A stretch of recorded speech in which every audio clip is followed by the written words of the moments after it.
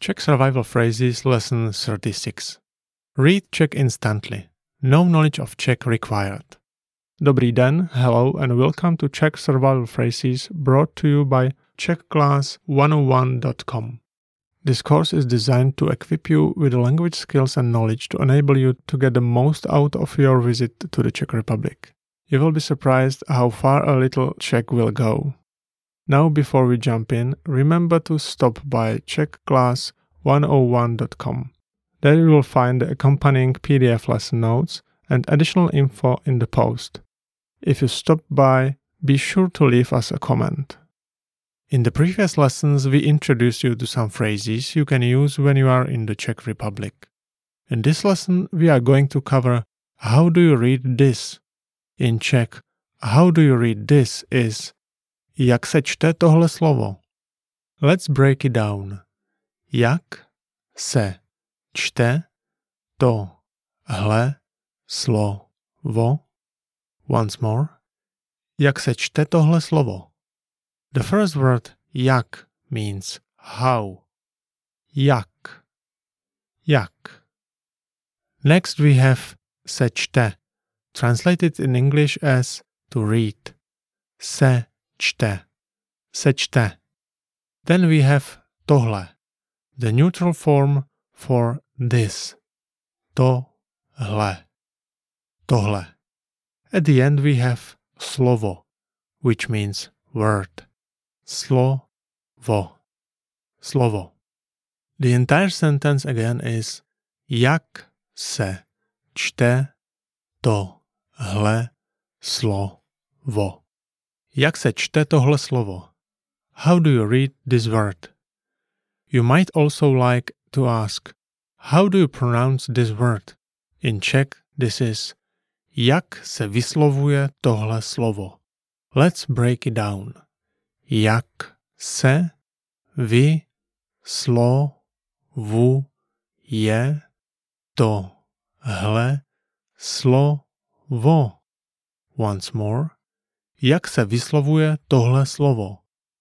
The new word in this question is vyslovuje, which is a form of the verb translated as to pronounce.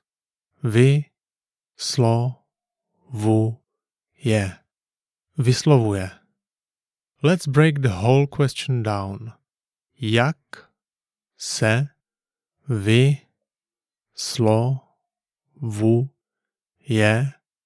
tohle slovo? Once more. Jak se vyslovuje tohle slovo? The literal translation is how is pronounced this word. When you want to find out the meaning of the word or phrase by asking what does it mean, you can say co to znamená. Let's break it down. Co to znamená. Once again, co to znamená? The first word co means what. Co. Co. The second word to means it. To. To. Next we have znamená, meaning to mean. Znamená.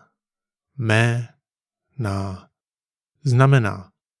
Altogether we have co to znamená. What does it mean? Okay, to close out this lesson, we would like you to practice what you have just learned. I'll provide you with the English equivalent of the phrase. You are responsible for shouting it loud. You have a few seconds before I give you the answer, so hodně štěstí, which means good luck in Czech. How do you read this word? Jak se čte tohle slovo? Jak se čte tohle slovo? Jak se čte tohle slovo? How do you pronounce this word? Jak se vyslovuje tohle slovo? Jak se vyslovuje tohle slovo? Jak se vyslovuje tohle slovo? What does this mean? Co to znamená? Co to znamená? Co to znamená? Alright, that's going to do for this lesson. Remember to stop by czechclass101.com and pick up the accompanying PDF lesson notes. If you stop by, be sure to leave us a comment. Naschledanou.